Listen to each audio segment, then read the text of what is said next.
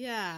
And like you said, it's going to look different for everybody. So your balance of structure to creativity might look very different from what I need, which is also perfectly valid. And related to that, I think it's important or useful to question your own assumptions about yourself and what you need.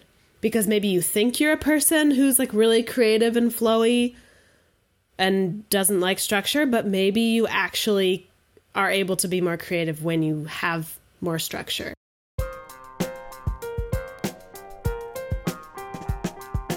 Never wear boring socks.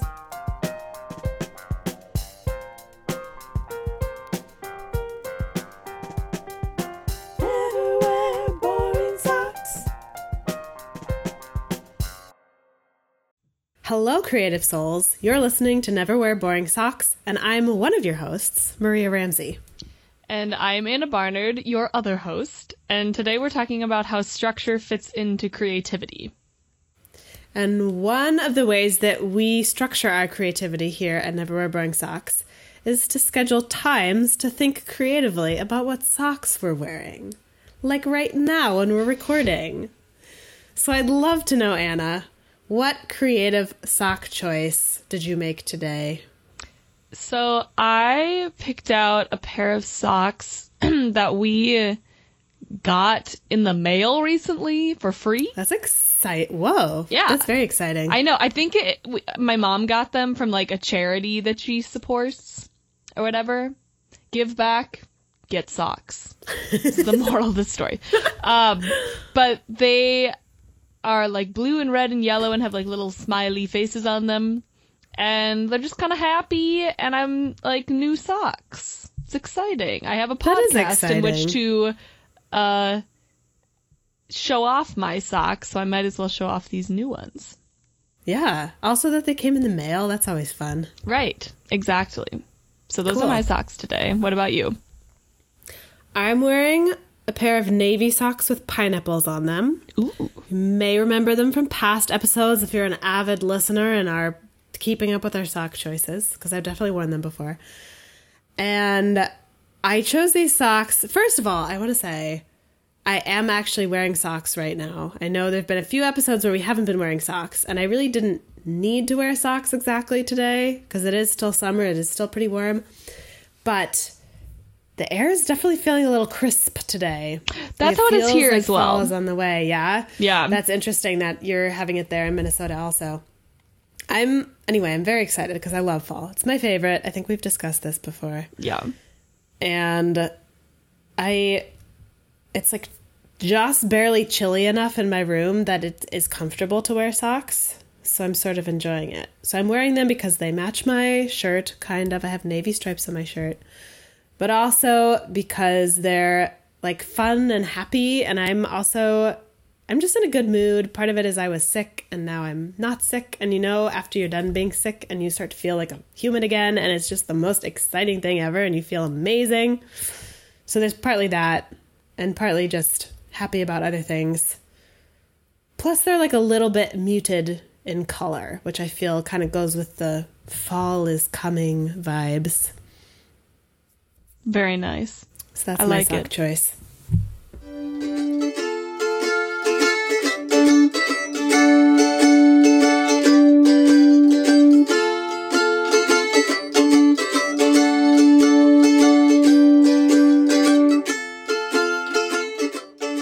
So today we're talking about structure and creativity, and specifically creating structure around our creativity, which is something that we've hinted at a lot in other episodes because, well, one of the reasons I think that we've kind of mentioned it several times is because we think it's important and because it's hard to actually implement.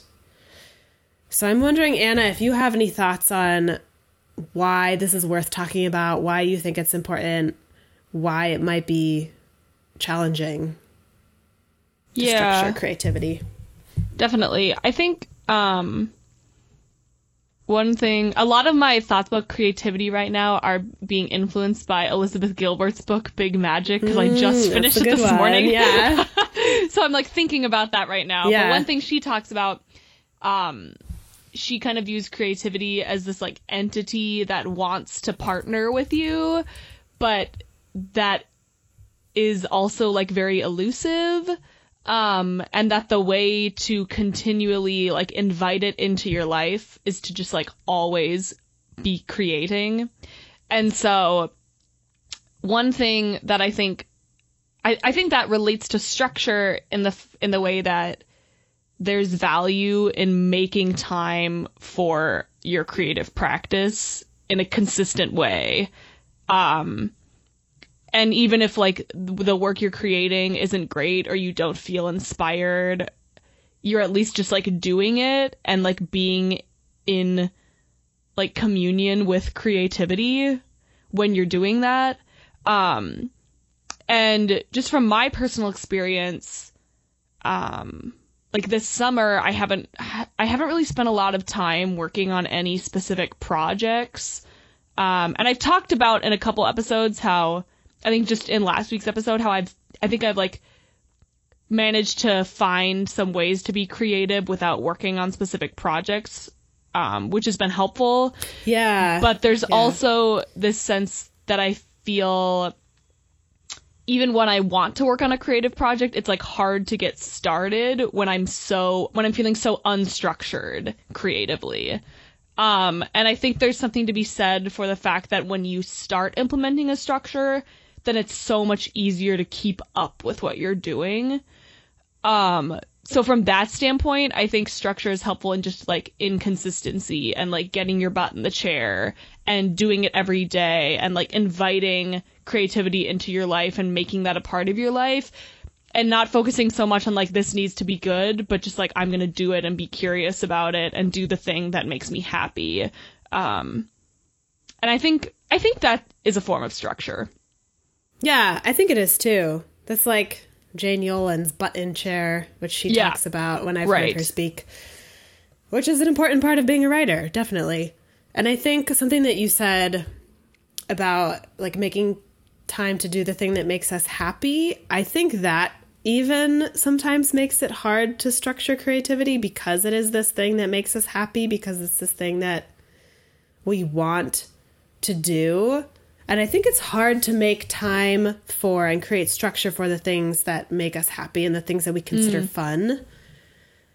I think partly it like seems like opposites to us. Like there's on one hand structure and like rules and plans and routines. And then on the other hand is like spontaneous fun and doing whatever we feel like, which is like fine. There are a lot of differences between those two ideas, but if you're somebody who wants to consistently make creative work / create something tangible to share with the world at some point, you do have to be consistent about it. Definitely. So I think that's why it's important. Yeah, no, I think that's a good acknowledgement that there's some sort of like paradox, it seems like to us, in structuring time for the things that we just simply enjoy. And I think in the past there wasn't as much need to do that because there was kind of an assumption that like you had your work and then you had your leisure, and there was like a separation to that and like a requirement that you had both. And I think now so much of what we do is like defined by work and like working overtime and like meeting deadlines and blah blah blah, that it's really easy to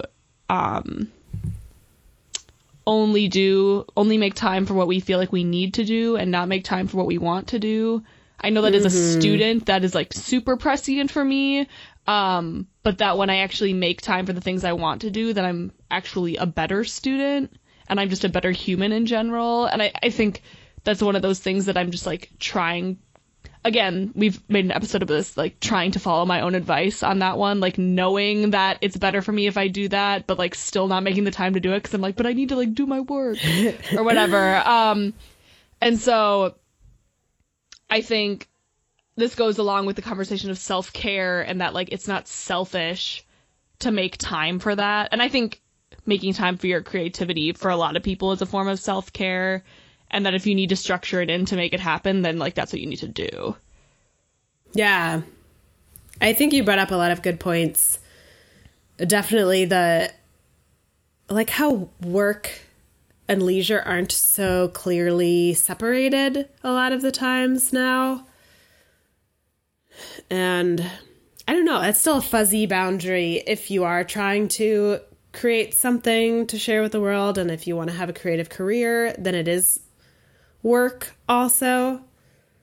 But I don't know where I'm going exactly with this. But I think like then if you consider it work and it's very structured, then it can be hard to feel like you want to be creative. I think there's, for me, as a creative artistic person, I definitely have some resistance to structure because I think I feel at some level like that's going to hinder my creativity, and like I want to leave it up to inspiration and intuition.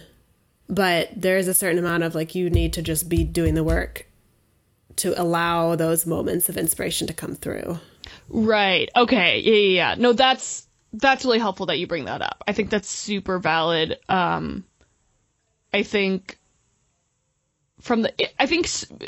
going off of that point, like in light of that, structure is going to look different for everyone in regards to their creative practice. So like for some people, structure looks like slotting a time period in your daily schedule every single day and sitting down and doing the work, you know.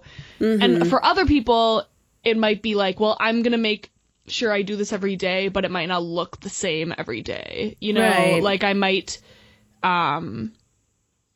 work on my drawing, which is like my primary thing today because that's what I feel like doing, but tomorrow I don't really feel like doing that. So I'm going to like do some research on drawing technique. So I'm going to do something completely different creatively, but that sort of creative activity is still going to keep like my creative muscles working, you know? And so maybe like making room for inspiration in ways that work for you, but still implementing some kind of structure so you're making sure that creativity is a regular part of your life. Yeah. And so the reason that we're talking about this now partly is because it's something that I've been thinking about a lot and like really trying to implement into my life. So I feel like I actually have some ideas that are helpful to share at this point in my life. But one of the things that I've kind of discovered during this process of trying to implement more structure in my creativity is that I need to do it in such a way that makes me not feel constrained, because I am a creative person who dislikes restrictions and too many boundaries. So I'll talk about that more when we get into like how exactly to do this, and I'll share what I've been doing, but figuring out ways that create some structure so that I actually do the things that I want to do, but don't feel limiting. Right. And I think something that's important to acknowledge is that, again, we just talked about this, but it's going to look different for everyone. Like some people, you don't have to be like a spontaneous, fluid person to be a creative person either. Like a lot of creative people are going to be like that, I think, from the standpoint that you're coming from, and the fact that like I feel like too much structure is going to stifle me. And other people, like if you need structured routine in like a super micromanaged way to be creative, but that helps you be creative, that doesn't mean you're like not a creative person. Exactly. You know, like that's a good point. I don't know. I think there's so many like stereotypes and cliches around like what a creative person or a creative community looks like, or what certain types of creative people do in general.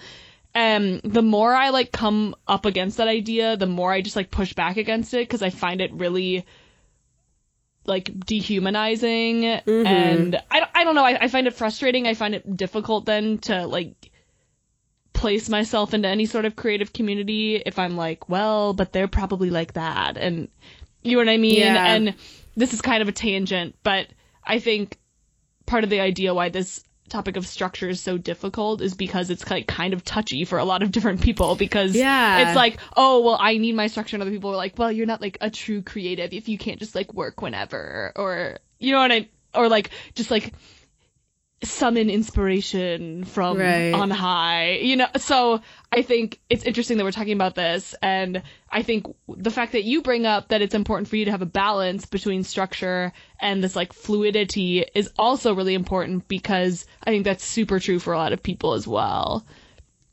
Yeah. And like you said, it's going to look different for everybody. So your balance of structure to creativity might look very different from what I need, which is also perfectly valid. And related to that, I think it's important or useful to question your own assumptions about yourself and what you need. Because maybe you think you're a person who's like really creative and flowy and doesn't like structure, but maybe you actually are able to be more creative when you have more structure. That's Right. kind of what I've found about myself, is I don't think of myself as like a super structured person, but I've discovered over time that I really do thrive and can do more interesting creative things when I have some structure.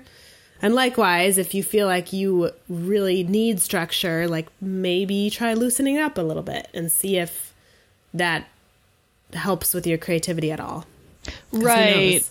Yeah, because I think I've had some sort of like misguided notion for a long time that like I am an innately creative person, and therefore like inspiration will strike me, and like that's how I'm going to be creative, is I'm just gonna like do it when it happens, and like the world is on my side. And I think to a certain extent like that can be true, but I also think there's a side of me that like if I don't actually do the work and I just like wait for inspiration to come to me, that's like a really unproductive way for me to go about creating. Oh, definitely. And for some people, that's what works for them. And for me, it's just like if I don't actually do it, I feel like my creativity just like dries up, you know? Yeah. And then it's Yeah. even harder for me to start. And so I think sometimes I've thought, well, like the fact that I can't just like be creative right now means that I'm not a creative person. And it's like, no, I think you've just been out of practice and like not Yeah. taking care of your creativity muscle. And that's just going to look different for people.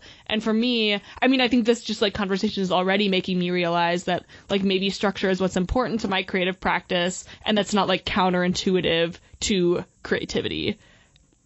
Yeah. I think that's just a separate facet of your personality. Like, Right. one might be, I don't want to say, are you creative? Because I believe that everyone's creative, but like, how does your creativity play out Yeah. is one aspect of your personality. And then another aspect is how much structure do you need to thrive as a human? And what kinds of structure? And Yeah. those are different. And I think you can have any combination of those two things. Totally. Which is why it's important to know yourself. And we've talked a little bit about this on some other episodes, sort of some tools for getting to know yourself. And I always think that whatever works for you in terms of self-reflection and getting to know yourself is helpful in these sorts of areas. Totally. Yeah.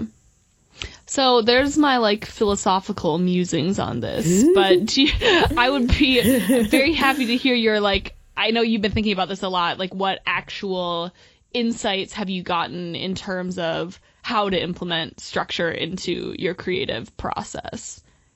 That's an excellent question. I definitely have been taking some actual steps towards this. So I'm excited to share some of them. I'm also excited to hear what you have to share, because you might have different ideas than what I've been doing or things to add.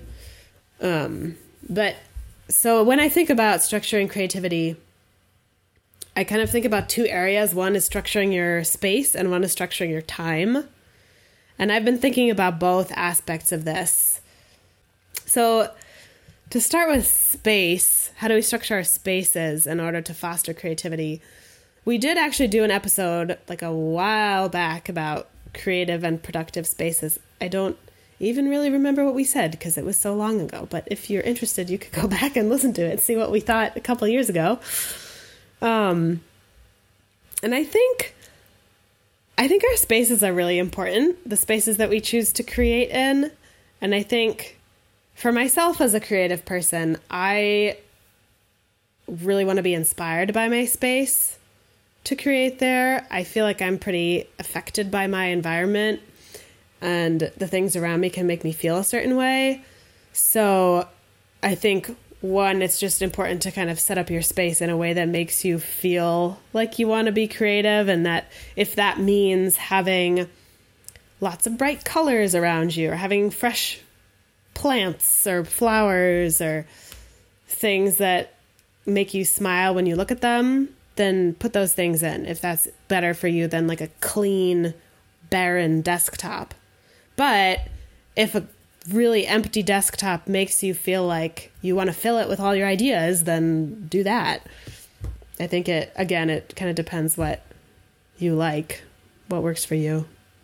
Yeah, this is a fun topic to consider. There was an article in the paper this morning about like clutter and creativity. And I feel like there's been so many like studies done on if clutter affects creativity, and a lot of studies I feel like have said if you declutter your space, it helps you like feel more open in your brain and have more room for like clear thinking and clarity and creative thinking and things like that. But there was an article this morning saying like studies have shown that a little bit of clutter, or like artsy clutter, like tasteful clutter, can make you more creative. And how do you measure that? What? How do you measure that? They did studies where they like had two different groups of people, and they put one group in like a room without clutter and one with, and then they gave them like ping pong balls and were like, do something artsy with these ping pong balls, and the group with clutter like did more creative things. Huh.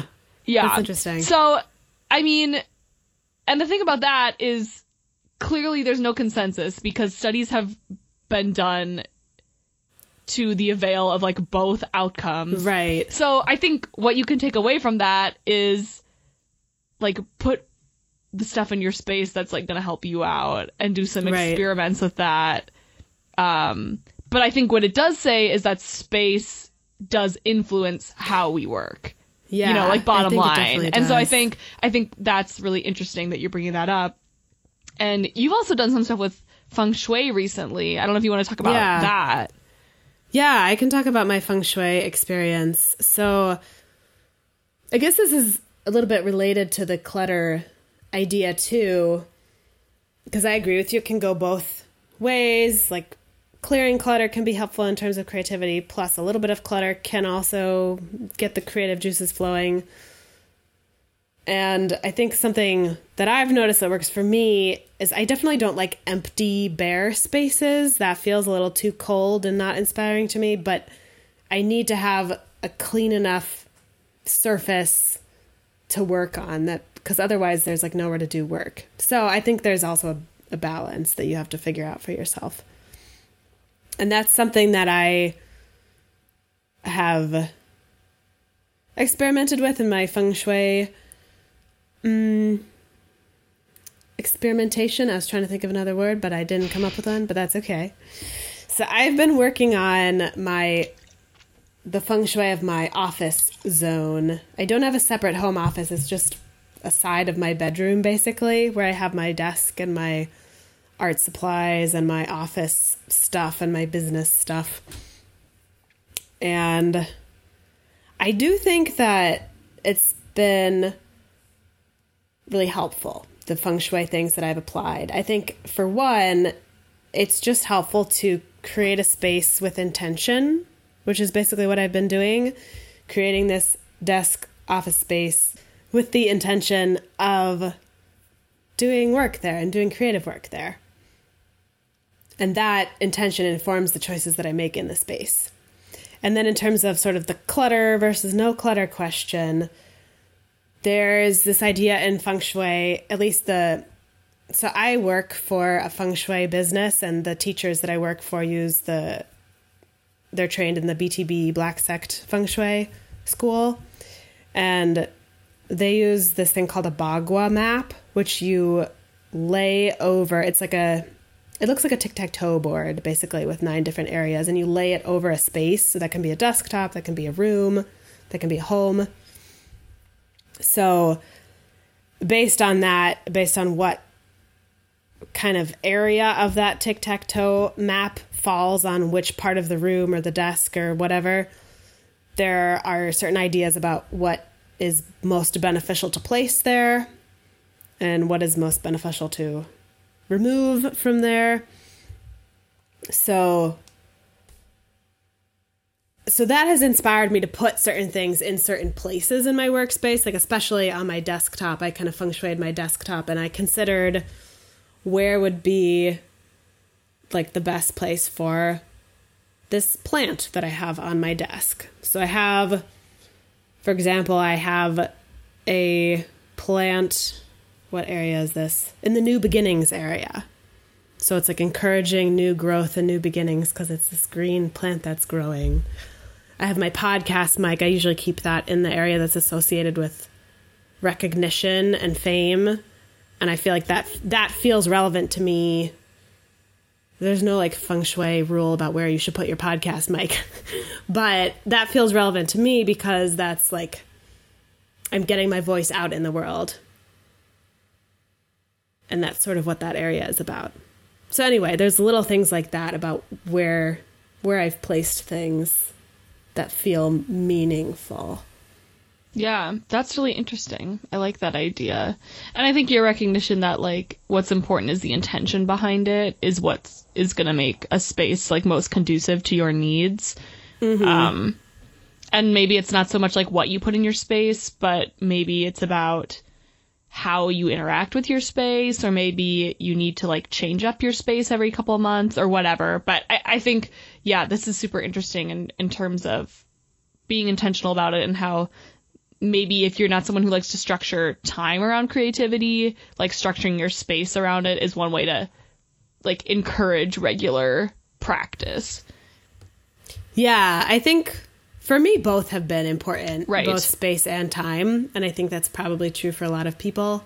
And depending on your life circumstances, like maybe you don't really have much control over your space, so you want to focus on time, or vice versa. But that's definitely been helpful for me. The other thing about sort of clearing up and feng shuiing my office space is just having designated places for everything. And I use the Bagua to sort of intentionally choose where I want each thing to live, but having a home for everything means that like at the end of the workday, I put my computer in a certain place, and then my desk is clean when I go to it the next day. And that, having a clean desk is like, that's been so helpful for me. Yeah, definitely. A clean surface in the middle with like fun little things in the corners that inspire me or that are useful. The other aspect of this is not just what inspires you, but what supplies do you need to have on hand for your projects? Totally. Which I think is really important. Definitely, yeah. Do you have any other thoughts on spaces, Anna? Is there anything that you've done in your space to encourage creativity? That's a good question. I feel like something that's difficult for me about this is that my space changes pretty frequently right now because I'll be at college, then I'll be at home. And obviously I can try to maximize my space for various things, but like my desk at college is not just for creating, it's primarily for studying. And so maybe that's not the space where I want to be creating and things like that. So it's been a little harder for me to try to implement that. I think one thing that's helped me is the idea. I think oftentimes I'm like, well, what does work in a space for me? I don't know if I've necessarily figured that out yet, but I think something that helps is the idea of just like trusting yourself. And sometimes I'll just like put stuff up in my space that I like to look at or whatever, and who knows what kind of effect it's going to have on me, but like that's what I chose to put up in there. And so I guess like trusting what kind of decor and things feel right to you, you know, if you're not sure what is going to be most conducive to stimulating your creative juices or whatever, I think we can put a lot of pressure on ourselves on like what is right. And I think the bigger question is just like what stimulates your senses and what gives you space and supplies for you to create, you know, and things like that. Because I think that's when I feel most at home in a space, is when I'm just making sure like I have some bright colors, I have some pictures of people that matter to me, I have clean space, you know. I think those are kind of like my main requirements. within a space in which I might not have a lot of flexibility to make my own. Yeah, that's a tricky situation. I remember that about college too, because especially if you're sharing a room with somebody, like Right. not even sharing a home, you're sharing a room. Plus, it's not usually a very big room. And like you said, your focus is not really on your creative projects unless you're maybe in art school or studying creative writing or something, which that's cool. But for both of us, that's not really what we Yeah. were/are doing. So it's challenging.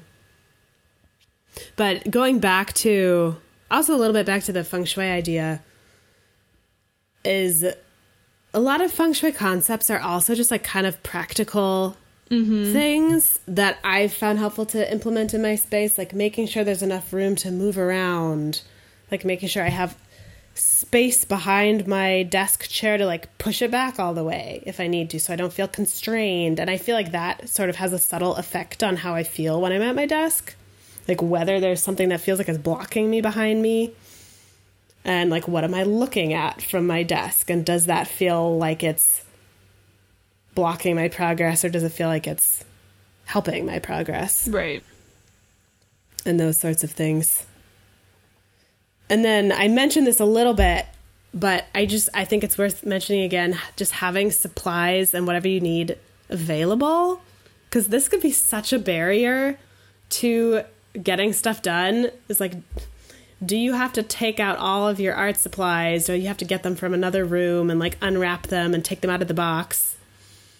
And how long does that take? Even if it doesn't take that long, it can be a huge mental block. Right. So if you can find like a shelf in your workspace where you can have stuff like sort of halfway ready to go, so you don't have to do as much getting it out and getting it ready, I think that's super helpful.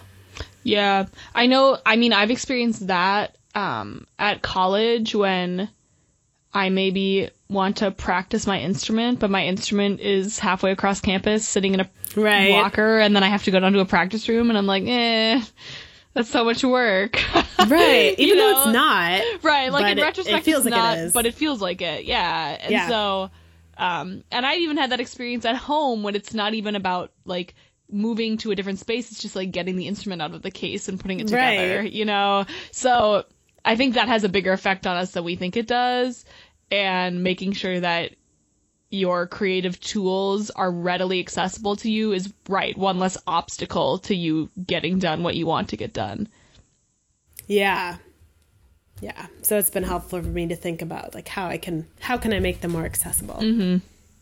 So then in terms of time, another important aspect of structuring creativity, I've sort of been thinking about this in terms of long-term time management and then short-term time management. So I think in both cases, long-term and short-term, what is really important and also really hard is to figure out what your priorities are. Because if you don't know what you really want to be focusing on in this moment, it's really hard to do anything and structure your time. It's like, what do you make time for if you have 10 billion projects that you want to work on and you don't know which one to focus on? So I think that's like kind of a whole other topic that maybe we could... I actually would like to do another episode on that at some point. Like, how do you kind of figure out what your priorities are in terms of creative work? That's something I'm still really thinking about. Mm-hmm.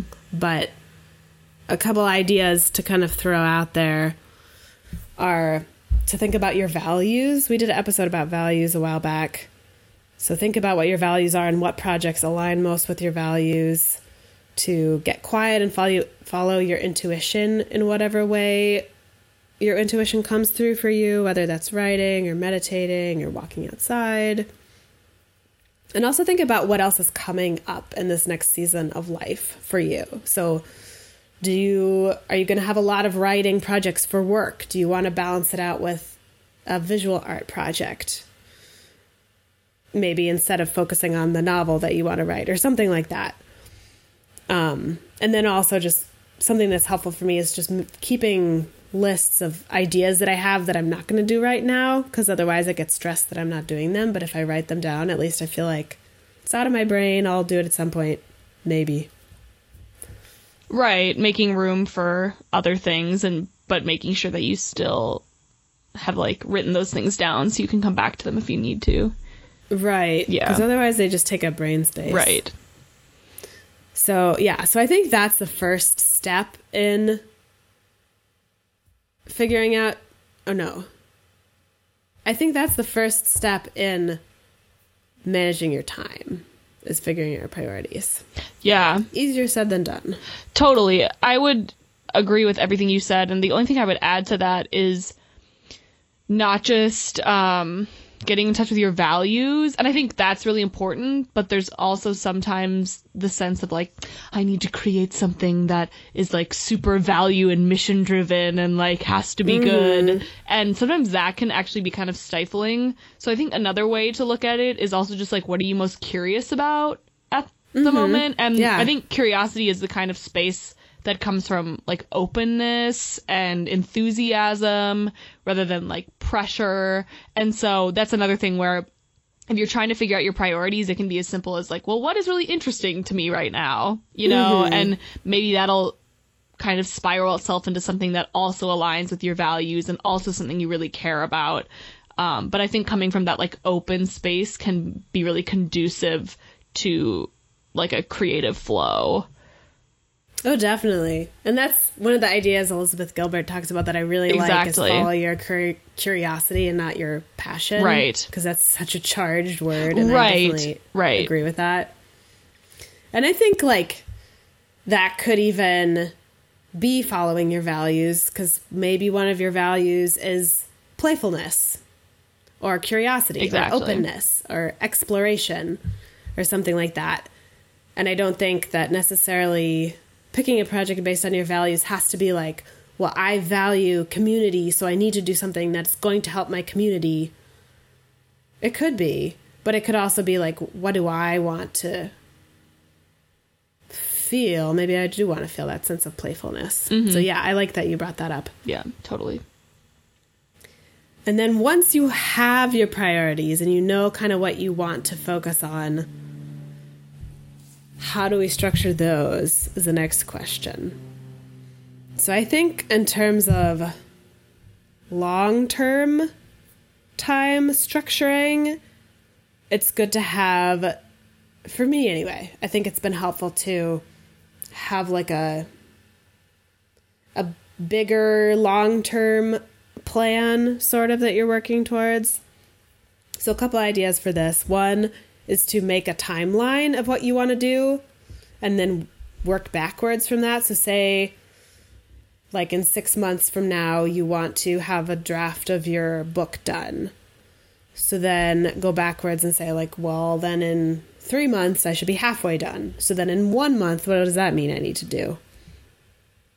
And then I think, and when you're working on these like big long-term goals, it's helpful to have something that you'll look at regularly to remind you. So maybe that's a bulletin board or chalkboard or whiteboard or something on the wall with your goals written on it in such a way that motivates you or inspires you. And this also brings me to the Being Boss chalkboard method, which I've dabbled with. I can't say that I've really implemented it, but I think it's a really interesting method, their way of doing it. They have a couple episodes of their podcast, I think, about their chalkboard method, and it's in their book also. But it's basically putting up some of your goals onto a chalkboard that you look at every day, because then it really gets into your brain and your consciousness. So those are my long-term ideas. Yeah, I think those are really helpful. I think that there's something to be said for having a visual that encourages you regularly.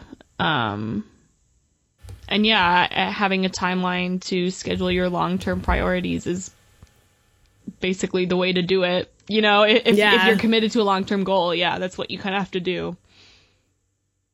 Yeah, which is, I mean, this, going back to the idea of priorities, this can be really challenging to say, I'm going to commit myself to this thing for the next 6 months and maybe neglect some other things. And that's something that I'm still really working through, and I don't necessarily have good answers for that. But we'll talk about that more in the future. Yeah, and I think something that's important with making sure that your timeline is going to actually work for you is not just saying, like, not just isolating it in your life, but considering what else you're doing. Oh, definitely. You know, and not just being like, I'm going to work on my book for 3 hours a day, so this happens. Like, if you're working 8 hours a day and you also want to exercise or whatever, or like be social, then you're not going to be able to work on your book for 3 hours a day. So, like, what is that going to actually look like for you?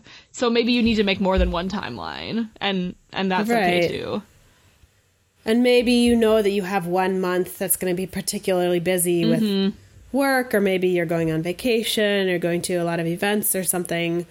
So maybe give yourself less work to do on your project during that month and plan accordingly, basically. Yes. We're all for making sure that you take care of yourself while you're doing creative things. Definitely. That's the whole point of the podcast. Yes. Basically. One of the points. Yes. So, any other thoughts on long term? No, I was actually going to ask you what your ideas on short term time were. So I've actually, I've been thinking more about short term recently, partly because I haven't 100% decided what my long term goals are, which I'm probably doing things backwards, and this doesn't really make any sense. However, I feel like I have some ideas for short term time management that have been helpful for me. Because I think you do, if you're a person who thrives on a certain amount of structure, which I am, as I said at the beginning, I do think you have to decide how you're going to spend your days and your hours so that those things happen if you have certain things you want to get done. So I think the first step would be to take your bigger projects from your long-term list and kind of break them down into smaller steps and figure out what you need to do first. So like if you're going to write a book, what needs to happen this week? What needs to happen tomorrow? And then we have to figure out how to make it happen. But if you don't know like what you need to do, then like structuring your time is not probably very helpful. Right.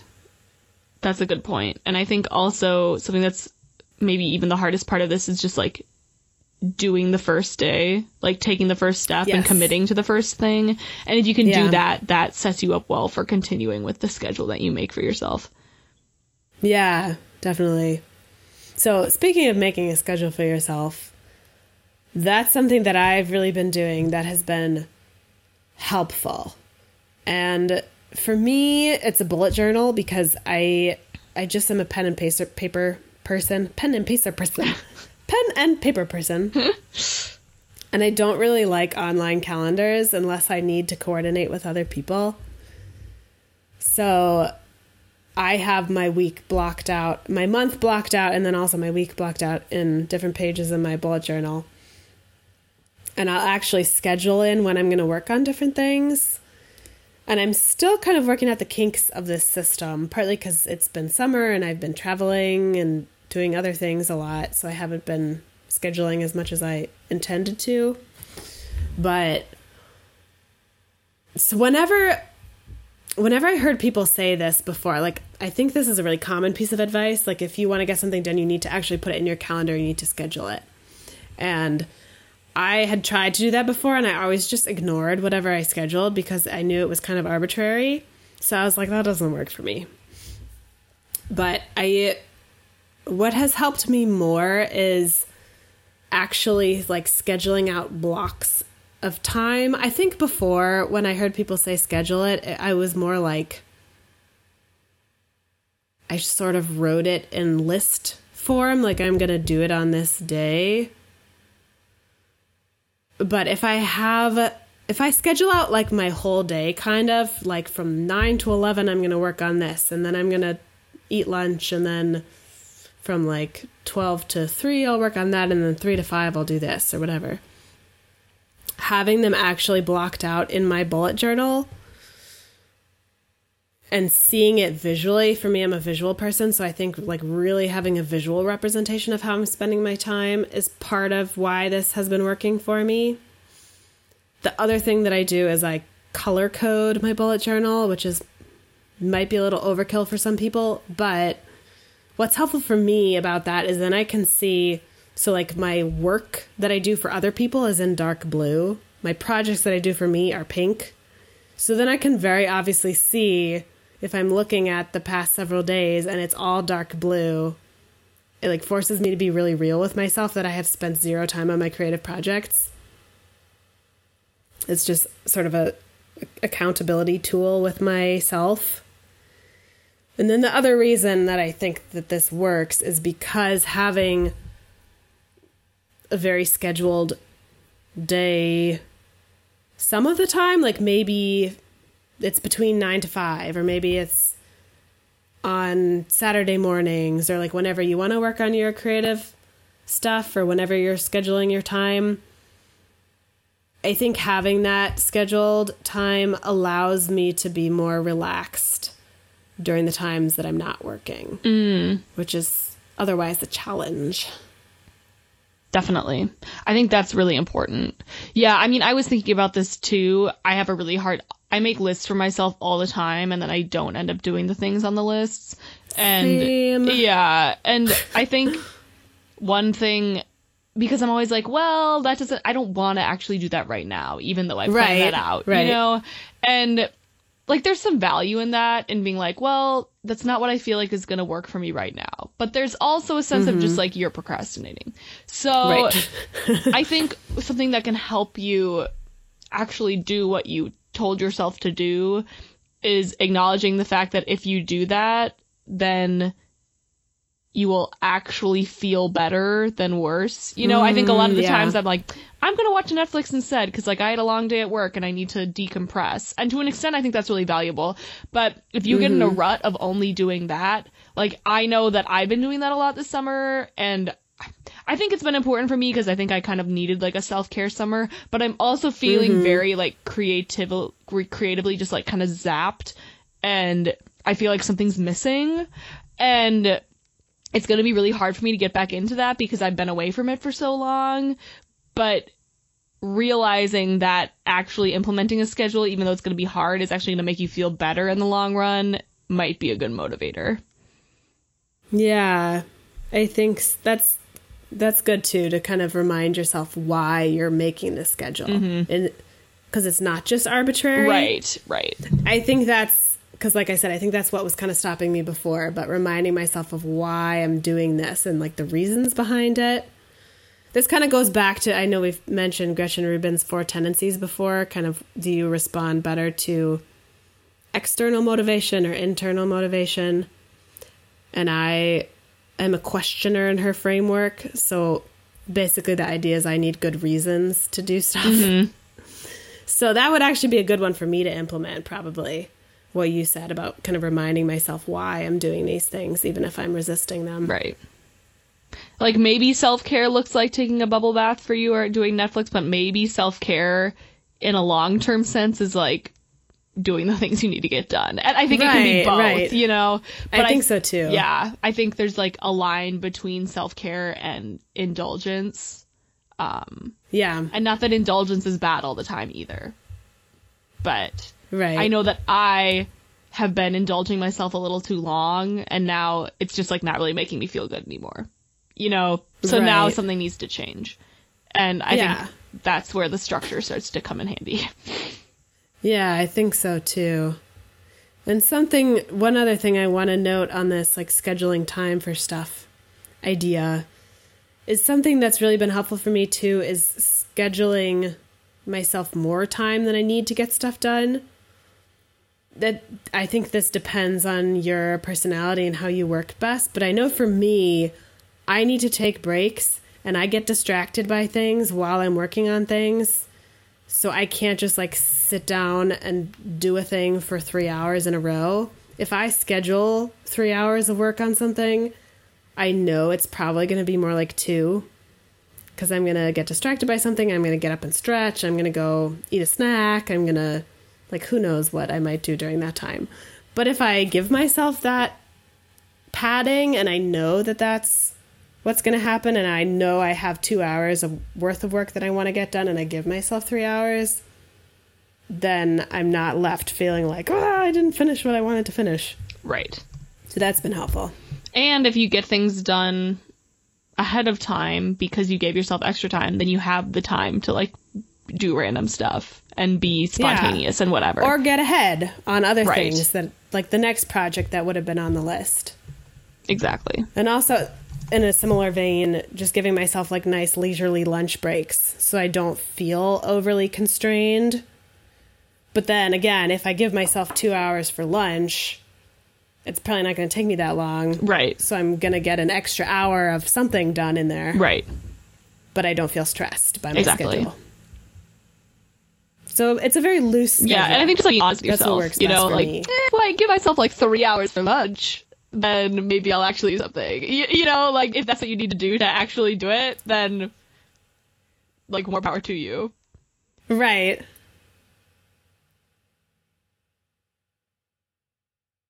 Yeah, and I think it takes some experimentation to see what works for you.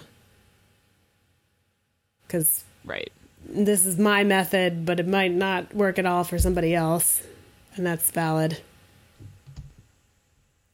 And I also think it's useful to consider your personality. And like we said, what motivates you, similar to Gretchen Rubin's framework. Are you motivated by an accountability partner? Or do you respond Right. well if you know you're going to get some sort of reward when you get something done? Are you going to like take yourself out for lunch when you finish this big project or whatever? Or like, are you really motivated by to-do lists and crossing things off? Do you feel really satisfied by that? So working that into your structure. Right. Like, do you need like a rewards Right. system or whatever? Some people need that. Yeah, and you know, again, it that just goes back depends. to just knowing yourself and being honest with yourself. If that is what you do need, then do it.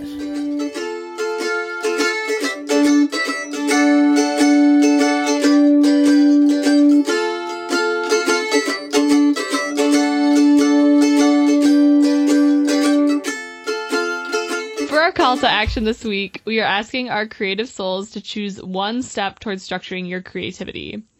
Whether that be blocking out time for something, or creating a whiteboard or a chalkboard, or clearing out your space, or whatever. Or maybe it's something completely different and you can share that with us, and we want your tips as well. But let us know what you are doing. You can get in touch with us on Facebook and Instagram at Never Wear Boring Socks. We also have a Facebook group where you can start conversations with fellow listeners, and you can email us directly at neverwearboringsocks@gmail.com. Do you have a quote for us today, Anna? I do. This quote is from David Allen, who's an author on productivity, and he says, "It's hard to be fully creative without structure and constraint. Try to paint without a canvas. Creativity and freedom are two sides of the same coin. I like the best of both worlds. Want freedom? Get organized. Want to get organized? Get creative." I like it. So I think this is like kind of similar Yeah. to what we've been talking about, you know, and I think he's recognizing that even though it seems like a paradox to structure creativity, it's really not. And it actually thrives under structure, whatever that structure may look like for you. So I think it's just a good recognition. And I like how he incorporates freedom into there, Yeah. you know. I think we think freedom is like being wild and free with no constraints or whatever. But sometimes we can feel really lost and like untethered instead of free. And I think there's a difference between those two. And so maybe you need to structure some time to actually feel like creatively free to do what you want to do. Yeah. And that also makes me think of, well, we didn't even talk about this today because it's a little bit off topic, but related.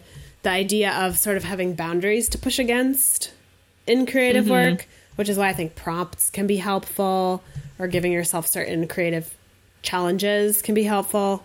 But I definitely, like, something that I think about is like, you can't really think outside the box if there's no box to think outside of. Otherwise, it's, again, Right. you're just like untethered and like, Yeah, totally. I'm assuming you all knew what that noise meant. You can imagine my hand motions. Thank you for listening to Never Wear Boring Socks this week. If you're enjoying the podcast, please go to Apple Podcasts or wherever you listen to us and leave us a rating or review, and subscribe to stay up to date on future episodes. You can find show notes for this episode at neverwearboringsocks.com. Many thanks to Ben Ramsey, the Cheese Beast, for his audio editing and help with our music, and to Martha Barnard for her mandolining. And until next time, never wear boring socks.